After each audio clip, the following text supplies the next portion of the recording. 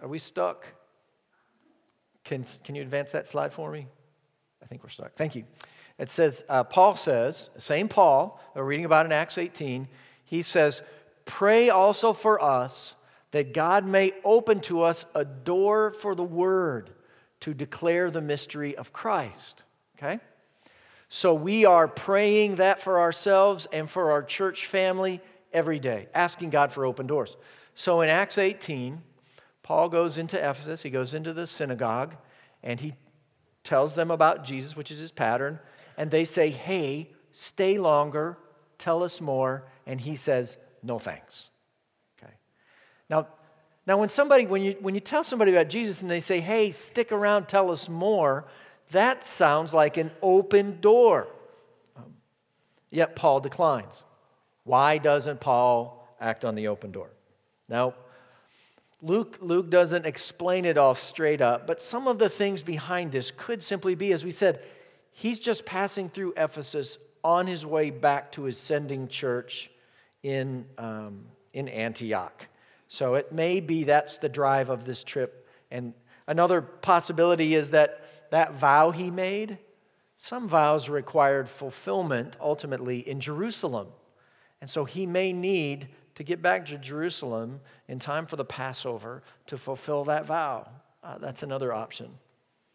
But I wonder too if he's not mindful of the last thing that we heard about Asia in the book of Acts.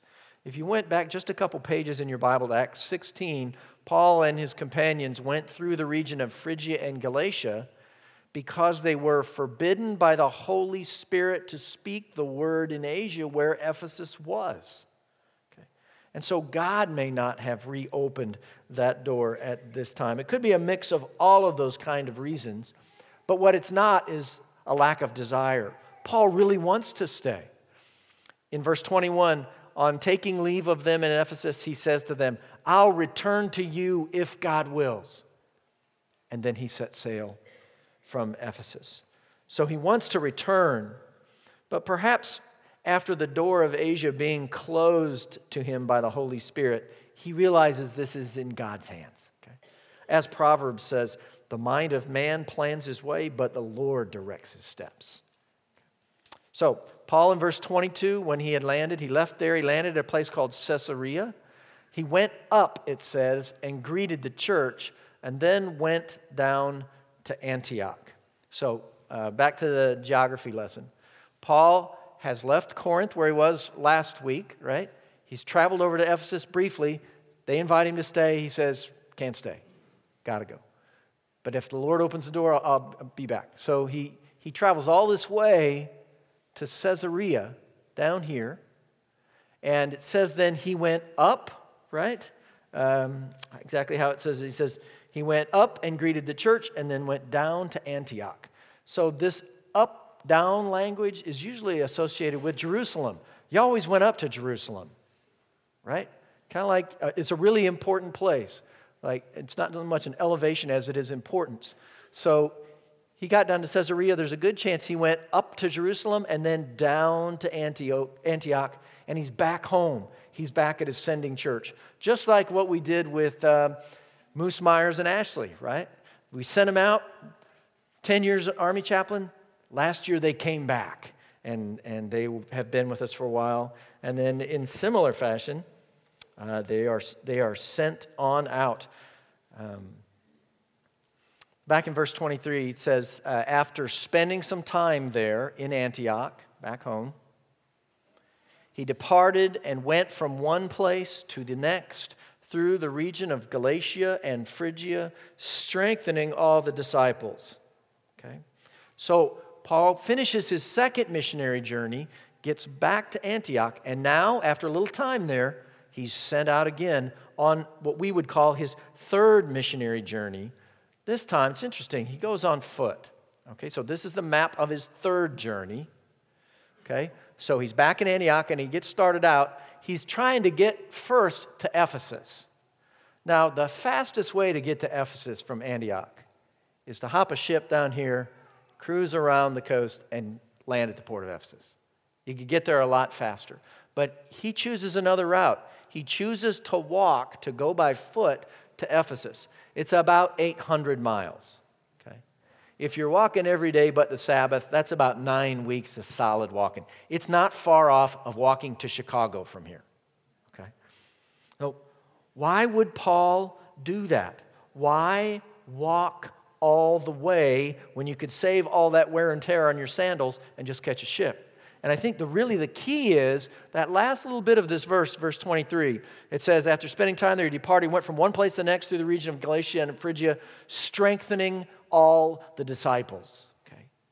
Paul went this way so he could strengthen all the disciples and visit the churches he's planted along the way.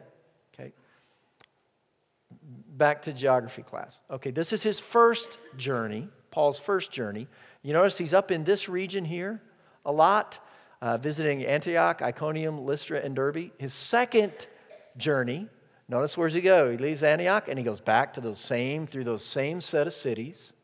His third missionary journey, where does he go? He chooses to walk the 800 miles that takes him right through those same cities that we've read about earlier in the book of Acts, where Paul led people to faith in Jesus and churches were begun there. Okay? He's returning to visit the churches he planted on his early journeys, places like Derbe and Lystra and Iconium, to strengthen them in the faith. He's committed. You get the sense, Paul is committed. When you look at those maps, he's committed to strengthening the faith of the disciples in the churches. I mean, 800 miles of walking kind of committed. Okay, that's committed when you're willing to do that. And so what I think we're looking in on in the passage we're looking at today is two stories, two instances of disciples being strengthened along the way. One's by Paul himself, another one's by his co-laborers, Priscilla and Aquila, that couple from Corinth. But to make sense out of these two stories, I need to make sure that you understand some vocabulary that I'm going to use. Okay, I'm not talking about Greek or Hebrew. I'm talking about Southern. And in particular, I'm talking about Franklin County speak. Some of you do not speak Franklin County. Unfortunately, you've been banned and you have to live in Wake County. But up in Franklin County, every once in a while you hear somebody talk about someone and they'll say, he's a hot mess. Okay? That person is a hot mess. And to make sense out of that, it occur in a context like this. You have a conversation like this up where I live in Franklin County. You say, somebody'd say, oh, buddy, on the way to Food Lion, he got a speeding ticket going one way, and then he got another one running a stop sign on the way back. He's a hot mess. Okay. Now, I know some of you don't speak like that. You don't really get what I just said, especially those of you who are in the seminary. So let me explain it to you in terms you might understand. You have a big paper on your personal eschatology, your personal views on the end of time, and so you turn it into your professor, you get it back with more red ink than black ink on your paper, and your professor would call that a theological hot mess, okay? That's what we're talking about. So today we're looking in on two hot messes that happen in Acts 18 and then the beginning of 19, okay? One of them involves a guy named Apollos. There's a Jew named Apollos in verse 24. He's a native of Alexandria, and he came to Ephesus, okay, city where Paul is, or where he was. He was an eloquent man, competent in the Scriptures. He had been instructed in the way of the Lord, and being fervent in the Spirit, he spoke and taught accurately the things concerning Jesus. So he's from Alexandria, Egypt. He's a Jew. And Alexandria is a city renowned for its education, legendary library that was there. He's a gifted communicator. He knew the Scriptures well. He'd been taught in the way of the Lord. He's fervent in spirit, could be small s, could also be fervent in the Holy Spirit, the big S, capital S. He was teaching accurately the things about Jesus. If you skip down a verse or two, we'll find out that he's boldly refuting the Jews in the synagogue, not unlike Paul himself. And so far, it sounds really good, doesn't it? I mean, this sounds like the kind of professor whose class you want to take, right? He's eloquent, he's competent in the Scriptures, he's got a PhD in the way of the Lord, he's a passionate, accurate teacher of Christology. That's our guy. One little bump, though. And that happens, it says in the next verse, he'd been instructed in the way of the Lord, being fervent in spirit, he spoke and taught accurately the things concerning Jesus, though he knew only the baptism of John. Okay. I don't know exactly what that means, but obviously it's not good. Okay? Luke is presenting it as a deficiency in what this great teacher believed, okay? What he understood. Now, what does that mean? Some have suggested that means he's actually a disciple of John. And as such, he knew there was a Messiah coming, but he didn't know that Jesus was the one John was pointing to. And as such, some would say he was not even really fully a Christian.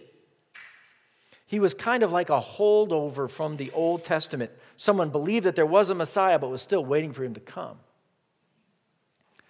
Now, I think more likely is the other view that he simply lacked understanding in the area of Christian baptism. He was familiar with John's baptism, a baptism that was for repentance in anticipation of the coming Messiah, but not Christian baptism unto faith and into Christ.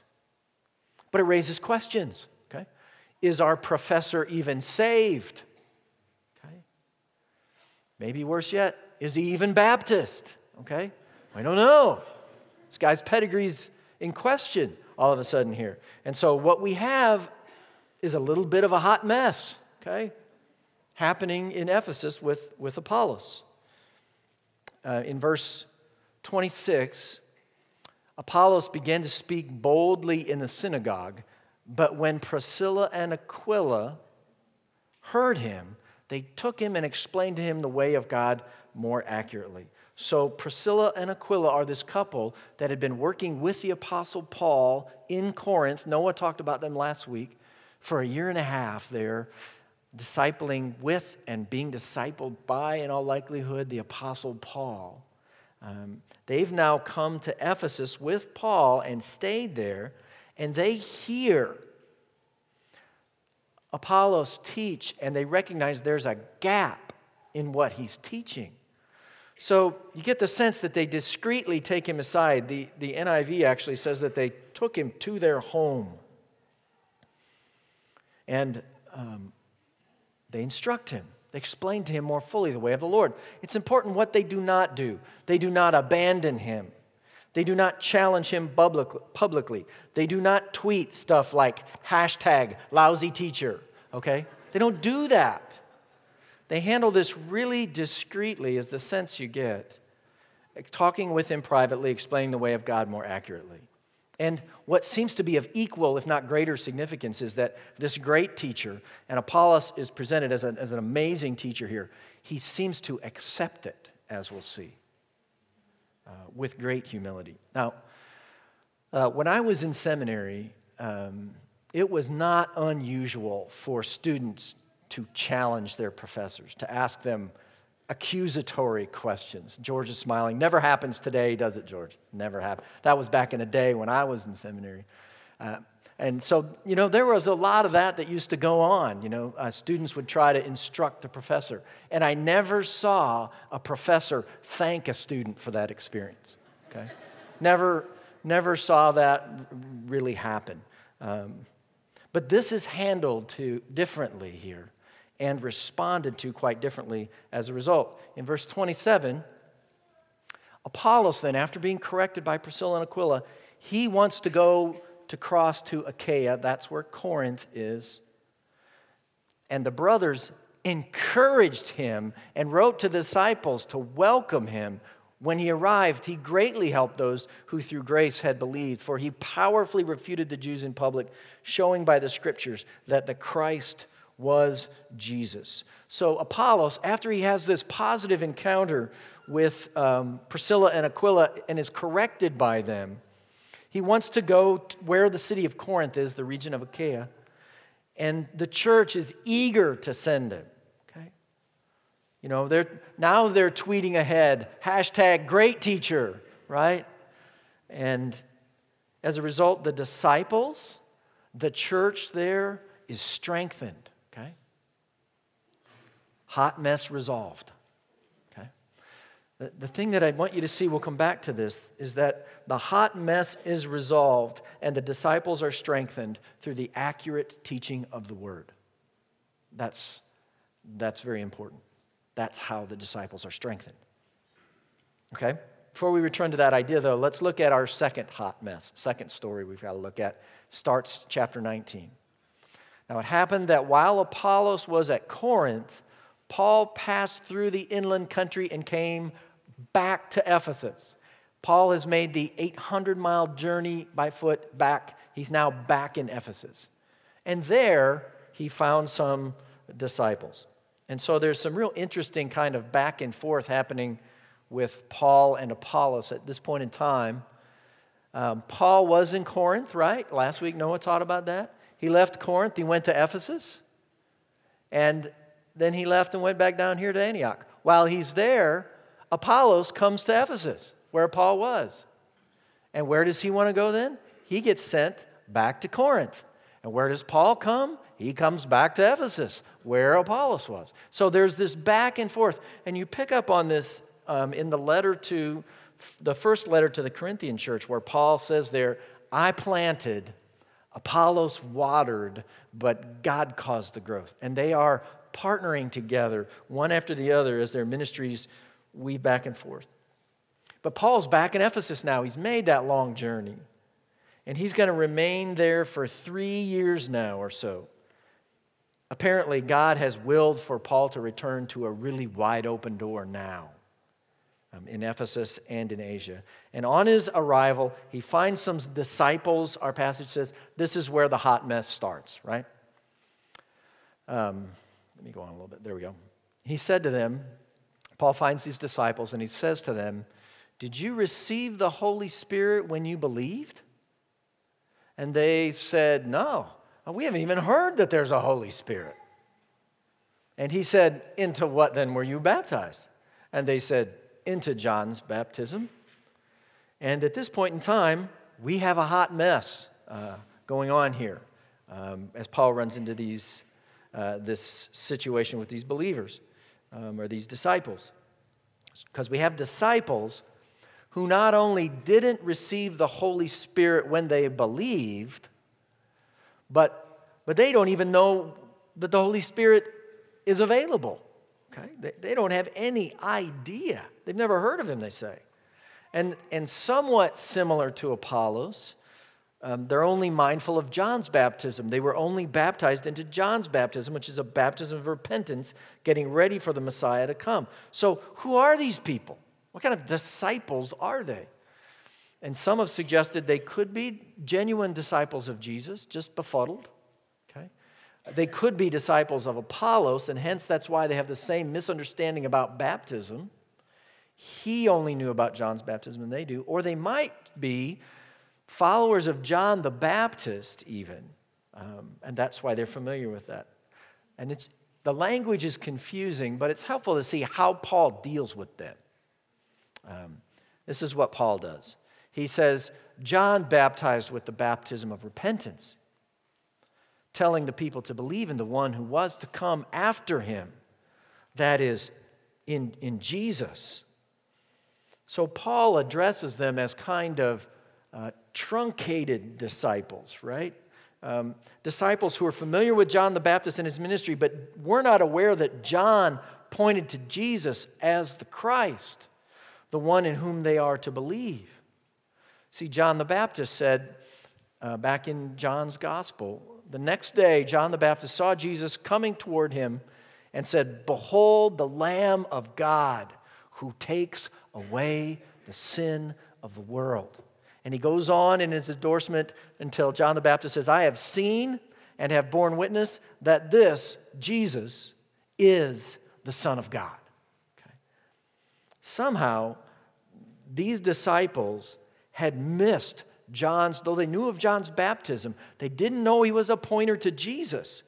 And so Paul, even though his first insight into something wrong with them was that they didn't know about the Holy Spirit, he does not teach them about the Holy Spirit. Right? He teaches them about Jesus, that Jesus is the one that John was pointing to. And it seems best to me then to understand that these disciples were not yet believers in Jesus, and that Paul's question about receiving the Holy Spirit when they believed was a diagnostic question he asked that yielded the insight that they were not really yet believers in Jesus, and that's why Instead of explaining to them the doctrine of the Holy Spirit, he went back and told them about Jesus. And as we'll see, with this teaching, the second hot mess is largely cleaned up. Because in verse 5, when they heard Paul teach them about who Jesus was, they were baptized in the name of the Lord Jesus. And when Paul had laid his hands on them, the Holy Spirit came on them, and they began speaking in tongues and prophesying. And there were about 12 men in all. John Stott says that they experienced a mini Pentecost, right? These 12 believers, 12 disciples. Better, he says, Pentecost caught up on them. Better still, they were caught up into it as its promised blessings became theirs. He says the norm of Christian experience is a cluster of 4 things: repentance, faith in Jesus, water baptism, and the gift of the Spirit. Though the perceived order may vary a little, the 4 belong together and are universal in Christian initiation. So what seems to have happened here is that they were told the good news about Jesus. They believed, received the Holy Spirit, and were baptized. And that was evident, the Spirit's presence was evident in these spectacular gifts of tongues and prophecy. Okay. Well, what I'd like to do with these 2 stories is put them side by side in your mind again and think with me about how the disciples were strengthened in these points along Paul's journey, which is why he went the way that he went. First, it's through the gracious, private, corrective teaching of Priscilla and Aquila to Apollos. Apollos is strengthened. And then through Apollos' humble acceptance of it and his accurate, Spirit-emboldened teaching of the Scriptures, especially about Jesus, the disciples in Ephesus and in Corinth are strengthened. And again in Ephesus with these 12 disciples, these disciples are strengthened through the teaching of Paul about Jesus. And one of the things that's a common theme through all of this, you probably heard it, you get a sense for the centrality and the importance of accurate teaching about the Scriptures and about Jesus in particular, if you want to strengthen disciples. If you want to strengthen disciples, there's no substitute for knowing and teaching the Scriptures accurately. And this is not just for seminary folk. We're all called to make disciples. Probably Priscilla and Aquila were just a businessman and his wife. Had businesses maybe in Ephesus and Corinth, for all we know. And they were making disciples by teaching the Word. So whether you are teaching your children, discipling children in our children's ministry, or our students, or people at work, or in your small group, however that's playing out for you, and non-negotiable in strengthening disciples is that you would know the Scriptures really, really well. You would know the Bible well. And this is simply not the case in the churches anymore. Al Mohler writes, he cites some research by George Gallup and others, and he says, the problem squarely is that Americans revere the Bible, but by and large, they don't read it. He says, because they don't read it, they've become a nation of biblical illiterates. He says, fewer than half of all adults can name the 4 Gospels. Matthew, Mark, Luke, and John, in case you're struggling, in case you're one of the half that's struggling with that, okay? 4 of them. Many Christians cannot identify more than 2 or 3 of the disciples. There were 12. According to data from the Barna Research Group, 60% of Americans can't even name 5 of the 10 commandments. Barna says, no wonder people break the 10 commandments all the time. They don't know what they are. Okay? Increasingly, America, he says, is biblically illiterate. Multiple surveys reveal the problem in stark terms. According to 82% of Americans, 82% of Americans, God helps those who helps themselves is a Bible verse. Okay? Trust me, it's not. Okay? You can Google that one all day long. It's not in the Bible. The good news is that born-again Christians do better. Only 81% of born-again Christians thought that was a Bible verse. We're 1% better than society at large. He says some of the statistics are enough to perplex even those who are aware of the problem. Barna poll indicated that at least 12% of adults believe that Joan of Arc was Noah's wife. Okay. She wasn't. Okay? You can Google that. She was not. Now this is interesting. 50% of high school graduates, okay, this should pump you up to volunteer for student ministry. Okay, 50% of high school graduates thought Sodom and Gomorrah were husband and wife. 50%. Our kids are graduating from high school without even a fundamental knowledge of some of the core stories of the Bible. They were cities, in case you're wondering. He says this, here's another one. A considerable number of respondents to one poll indicated that the Sermon on the Mount was preached by Billy Graham. No, Jesus preached the Sermon on the Mount.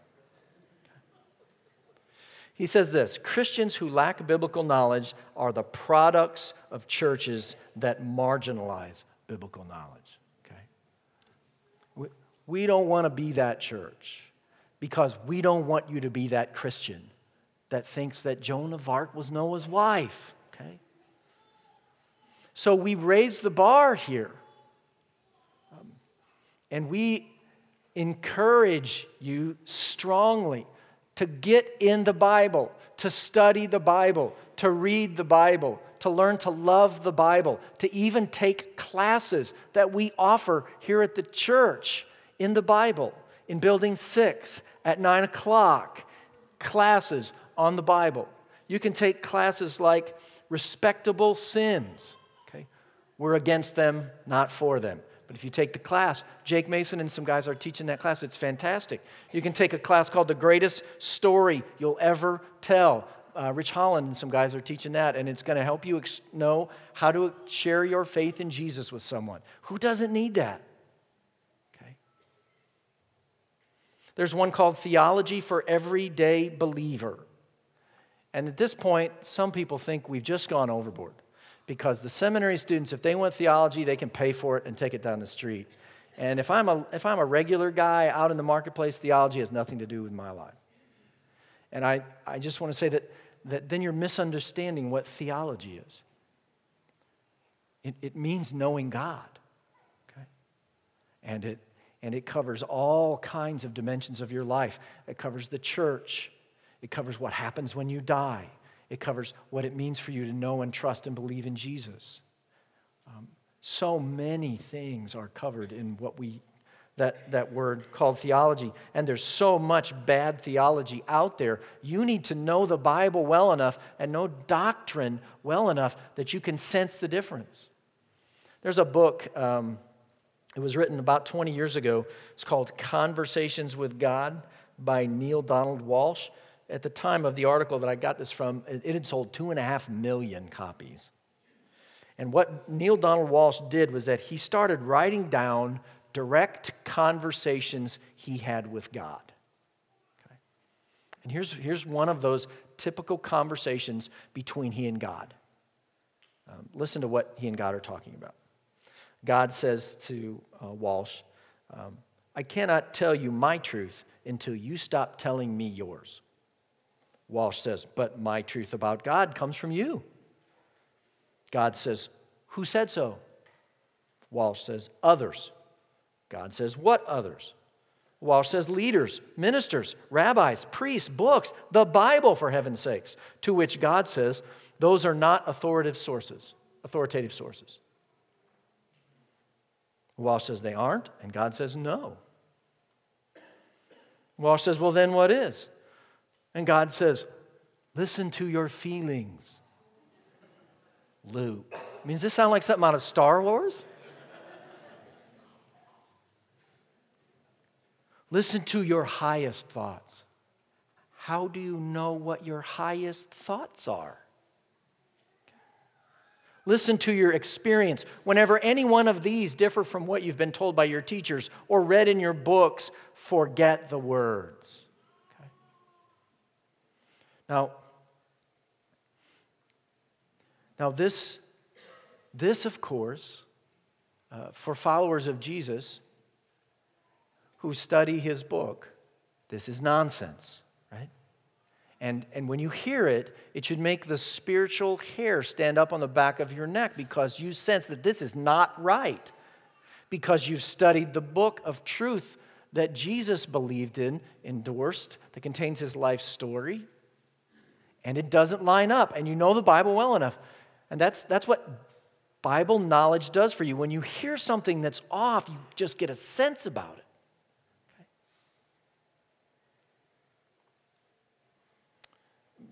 Probably more on target is what Charles Spurgeon wrote. He said, "Nothing makes a man so virtuous as belief of the truth. A lying doctrine will soon beget a lying practice. A man cannot have an erroneous belief without by and by having an erroneous life. I believe the one thing naturally begets the other." And Apollos was taken aside and corrected probably about baptism, which is a pretty narrow piece of doctrine. And it mattered enough to the strengthened disciples that Priscilla and Aquila took him aside and said, "Hey, let's get this one right." Okay. So all these seemingly littler things, they matter. You need to know. You need to know doctrine and theology, the truth of what the Bible teaches about our great, amazing God. And you don't have to go to seminary to get that. We'll post some resources online for people who speak English. They can read later this week. That will be an encouragement to you. So, the disciples are strengthened by the accurate teaching of the Word. We see that in both of these stories. The other thing that's interesting in the last story that can be helpful for us is, especially since we're thinking about the Holy Spirit a lot this year and how he emboldens us to witness, what does this teach us about the Spirit? When you have a group of disciples that Paul runs into and he says, "Did you receive the Holy Spirit when you believe?" And they're like, "Holy what? Holy Spirit? What is this of which you speak?" Right? They don't know. And some would say that what happens here is a paradigm for the normal Christian life. They were believers, but they were believers without the Spirit. And later on, at a second time in your Christian experience, it's necessary for you, post coming to Jesus, post becoming a Christian, that you would have what's called the baptism of the Holy Spirit as a distinct and subsequent experience to your salvation. You would get the Spirit in this life-changing way later. A second needful work of grace brought about, curiously, by greater dedication in the life of the believer in most instances. Now, one of the problems with that is if you get that from this passage, primarily, what is this passage? Okay, it's a hot mess, right? It's not the clearest passage in the Bible to be getting a pattern for all of Christian life from.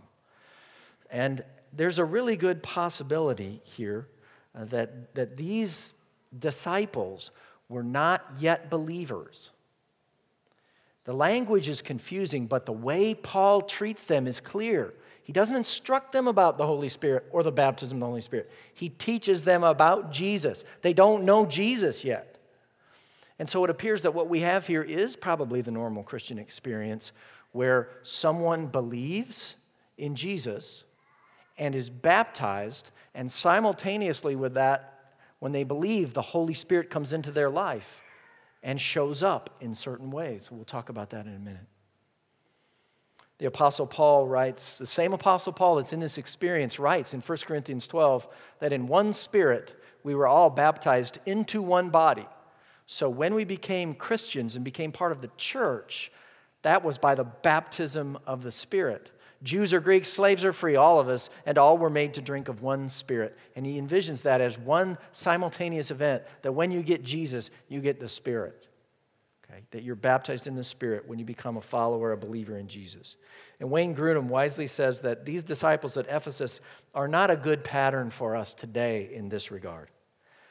For we do not first have faith in a Messiah that we were waiting for, and then later learn that Jesus has come and lived and died and risen again. We come into an understanding of the gospel of Christ immediately, and we enter immediately into the new covenant experience of the power of the Holy Spirit.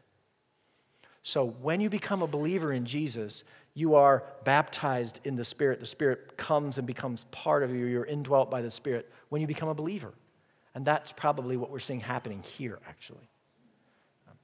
But what it does teach us here is that when the Holy Spirit comes into someone's life, it's noticeable.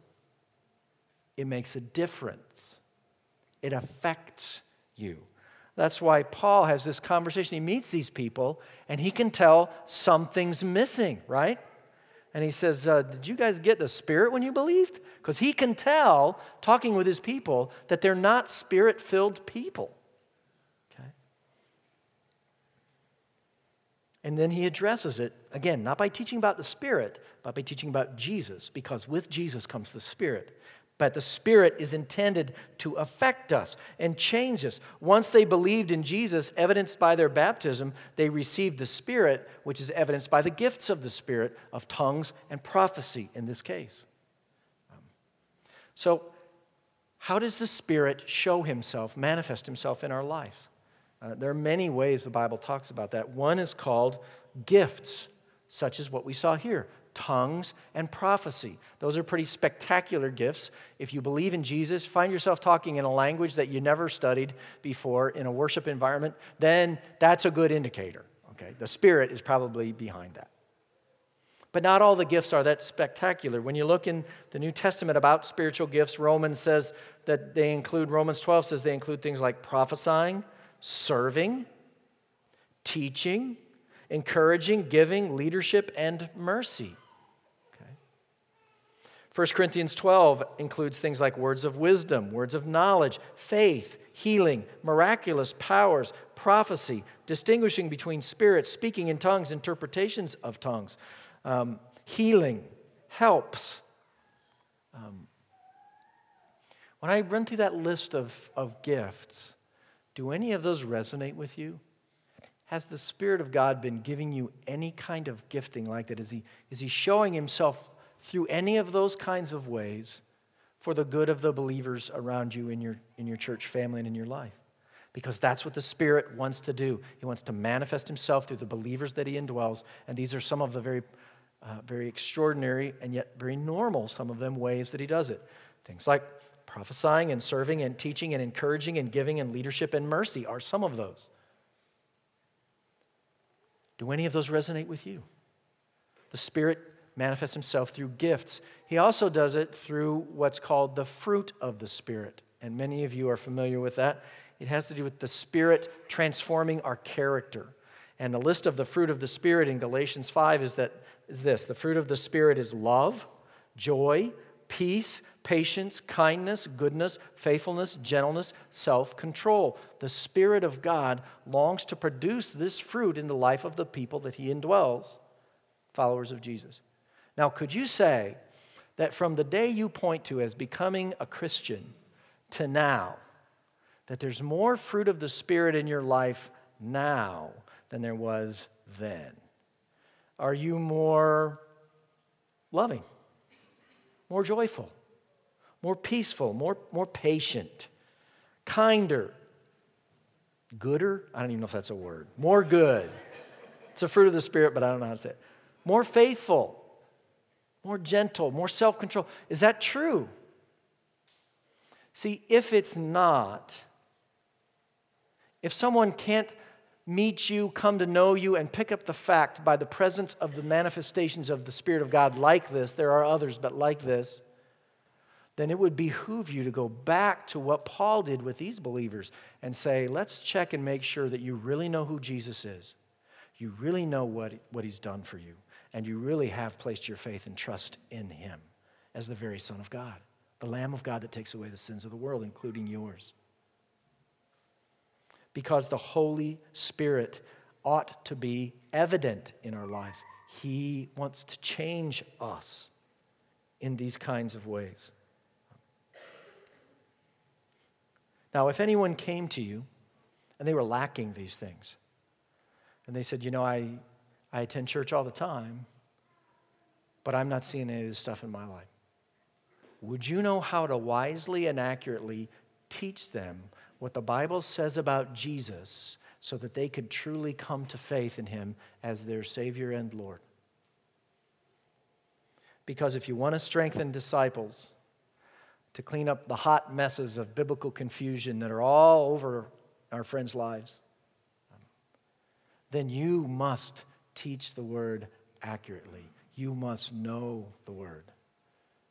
You must daily be reading and studying and worshiping in the Word. Would you bow with me and let me pray for you? Father, have mercy on this room of people. Lavish upon them the goodness of your Spirit. Sow deep into them a love for your Word, so that they might truly be able to make disciples, strengthen disciples. There's so many distractions, so many other voices, so many other promises that we hear. I pray that you would help us have the kind of self-control by the work of your Spirit that the Bible would become central to our intake, central to what's shaping our life, central to what we believe, that we would become people of the book so that we might follow Jesus and evidence your Spirit powerfully in this world that so needs to see. So Lord, have mercy on us, and as you are now by your Spirit prompting us for ways that we can immerse and learn and grow in your word more, help us to be obedient to that. And this we ask in Jesus' name for his sake. Amen.